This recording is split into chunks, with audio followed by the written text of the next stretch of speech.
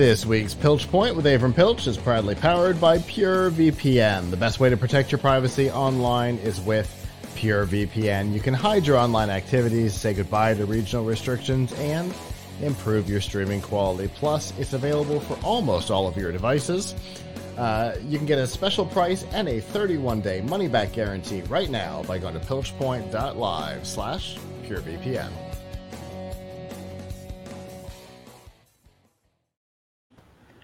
All right, Avram, it's that time of year. Things are changing up. We were just talking about new video cards coming. We were just talking about the Ethereum merge. What are we to do? What if it's time for us to buy something? What do we do? So it is the best of times and it is the worst of times to build a PC. I mean, overall, if you need a PC now, it is a good time because it is a pretty decent time because you can build a pretty good PC for even $500, and you could build a quite excellent one for $1,000 or $1,500. But if you are looking toward, having a really powerful gaming PC that is on the cutting edge, then we are at an inflection point because we fully expect within the next 2 months to see new graphics cards from NVIDIA and AMD, and we expect to see new CPUs from AMD and Intel. So we are expecting to see a lot of new stuff, new CPU. So we recently at Tom's Hardware put up an article called "Don't Buy a Graphics Card for Under $500 right now." So the thing is, if you are planning to buy stuff that is on the hot mid to high end, right? Something that's say above a 3070 in terms of on the sort of hierarchy of chips, then you should wait because there's a decent chance that NVIDIA's new, we don't know exactly what models they're going to come out with, whether they're just going to start with the top tier of like a 4090 that replaces a 3090, or they're going to go all the way down to a 4080, 4070. But it's almost certain that the mid to lower stuff for these new platforms isn't going to come out until sometime in 2023. So unless you want to wait a really long time, you probably can feel safe today buying a graphics card that costs less than $500 because it is not going to immediately be replaced, and it probably won't drop that dramatically in price because the immediate replacement for it isn't coming onto the market yet. However, with the utter collapse of crypto mining, we may see some nice discounts across the board, particularly on things that are, say, the level of a 3060 or a 3060 Ti or an AMD RX 6700 or 6800 graphics card, because folks who were using cards for mining now cannot. Mining on the PC for the moment is pretty much over, because now anything could change. But as you mentioned earlier, the great merge happened this week, which is that Ethereum, the most popular cryptocurrency that people mine with PCs, Bitcoin is more popular, but is not mined with PCs. It's mined with ASIC computers, which are completely different, custom computer just for mining. They changed the way that they mine from a proof of work, which required your card to do all these calculations, to a proof of stake. And so the need to have all of these high-powered video cards doing the mining for you has gone away. If you do the calculations, which we have, it would take you 20 years to break even on a 3080 or 3090 card if you bought it today and started mining today. Granted, I doubt your card would last for 20 years of 24/7 mining anyway. But the point is, there mining on the PC, at least for now, is over, as the other uh, currencies are not nearly as popular or profitable. Although who knows, maybe with the theory of making this change, you'll see more attention for some other coins. But whatever the case, um, this seems like a time where you can get pretty good deals on, mid to low range graphics cards. Things that are in the sort of high end are likely to be replaced. Now, what about CPUs?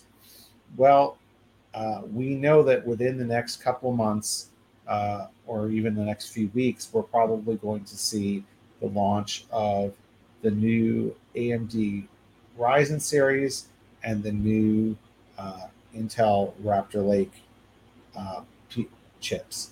And they're both obviously going to be faster than the prior models. And the Ryzens are supposed to be quite a bit faster, but than their prior AMDs. However, one thing to keep in mind is that you'll need to buy a somewhat expensive motherboard for these. Like, the AMD chips will not work in an existing AMD motherboard, so you're going to have to buy a more expensive motherboard with a more expensive chipset to get that. So, if you were planning to build a mainstream system, a system that is not, say, $1,500 or less, then it still would probably, or buy a pre-built one, it would still probably be to your advantage to get a Ryzen 5000 series or an Intel 12th Gen Core, which are both the current generation until they're replaced in a month or two. And you would, if you're planning to get something, that's sort of a, I don't know, $300 or less cheaper CPU, then you probably would not benefit a great deal from waiting. If you want to push the bleeding edge, then you might want to wait, but you're going to have to spend more on a motherboard. And if you're getting AMD, you're definitely going to have to spend more on RAM, because you're going to get DDR5 RAM. So those are things to keep in mind. As far as other components are concerned, um, we don't see. I mean, there may be some holiday discounts coming, but they won't. I don't think they'll be so significant that you'll cry if you bought, say, a new PCIe 4 SSD today, and then you find out and see on Black Friday that it's $20 or $30 cheaper. You got 2 months out of it, so you shouldn't feel. I don't expect things like SSDs to be, to have a huge, price delta. I don't expect things like cases or power supplies to have a huge price delta, uh, and I don't really expect RAM to have a huge price delta. So I think really one has to think about the CPUs and the GPU when you're talking about components or buying a system with components in it. Um, Also, by the way, I don't foresee any laptops getting these. These laptops will not get these new generation of graphics cards or chips until 2023. So you do not have to worry about, if I buy a laptop today, is there going to be a better card coming out in a month? No. Maybe they'll, like, most likely the next mobile stuff will be announced in January, and we probably really won't see it in the marketplace until at least April or May, uh, maybe some early in March. That's an important piece to keep in mind, because not everybody realizes that the hardware for the laptops tends to be released separately from the stuff for the desktops, and the desktops always come first because you know it's a safe place to test things, I think. Yeah, I mean, I guess maybe it's where performance, people care more about the performance. Yeah. They're going to come up with new stuff first. easier to swap into systems for system builders. So yeah, um, no question about it. I mean, I guess you could always say, I mean, the one question that you should always have when you're buying tech is, what is the cost of waiting? You know, you don't get extra months on your or years on your life because you waited to waited to buy technology. So if if if you save $20 by waiting 3 months, it might not really be worth it. If you're getting a slight, some more performance, but you have to wait 6 months to get it, there's always something better 6 months to a year out. Every year, there's new CPUs these days. Every year, there's new graphics cards. So you can wait forever. Um, and what we're really talking about is not really brand new functionality. We're talking about things getting faster, which is great. Fast is good, but let's keep in mind that they're not. Um, it's just going to be iteratively better than today's chip. It's not going to, per se, allow you to do something. It's not going to turn your computer into a hologram or something. Um, so it's not going to teleport you. It's just going to do. It's just going to do the same tasks a bit faster. I would definitely wait a couple of months for the hologram computer or the teleporter. I'm just putting that out there now. Yeah. Yeah, it's really a case of trying to squeeze every drop out of the lemon is really kind of what we're talking about here. Far less so than huge mind blowing changes in the technology.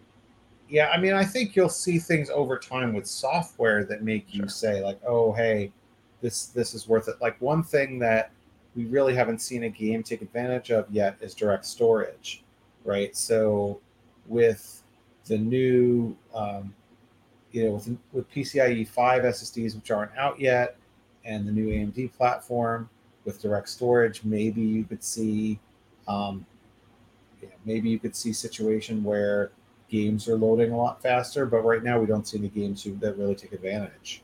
So Yeah, makes sense. It always takes, that's the thing, right? There's hardware or platforms can get all these new features, but if they don't get taken advantage of by the software, then uh, where's the benefit, right? It's if uh, if nobody builds software around the dynamic island on the iPhone 14 Pro, does the feature matter, right?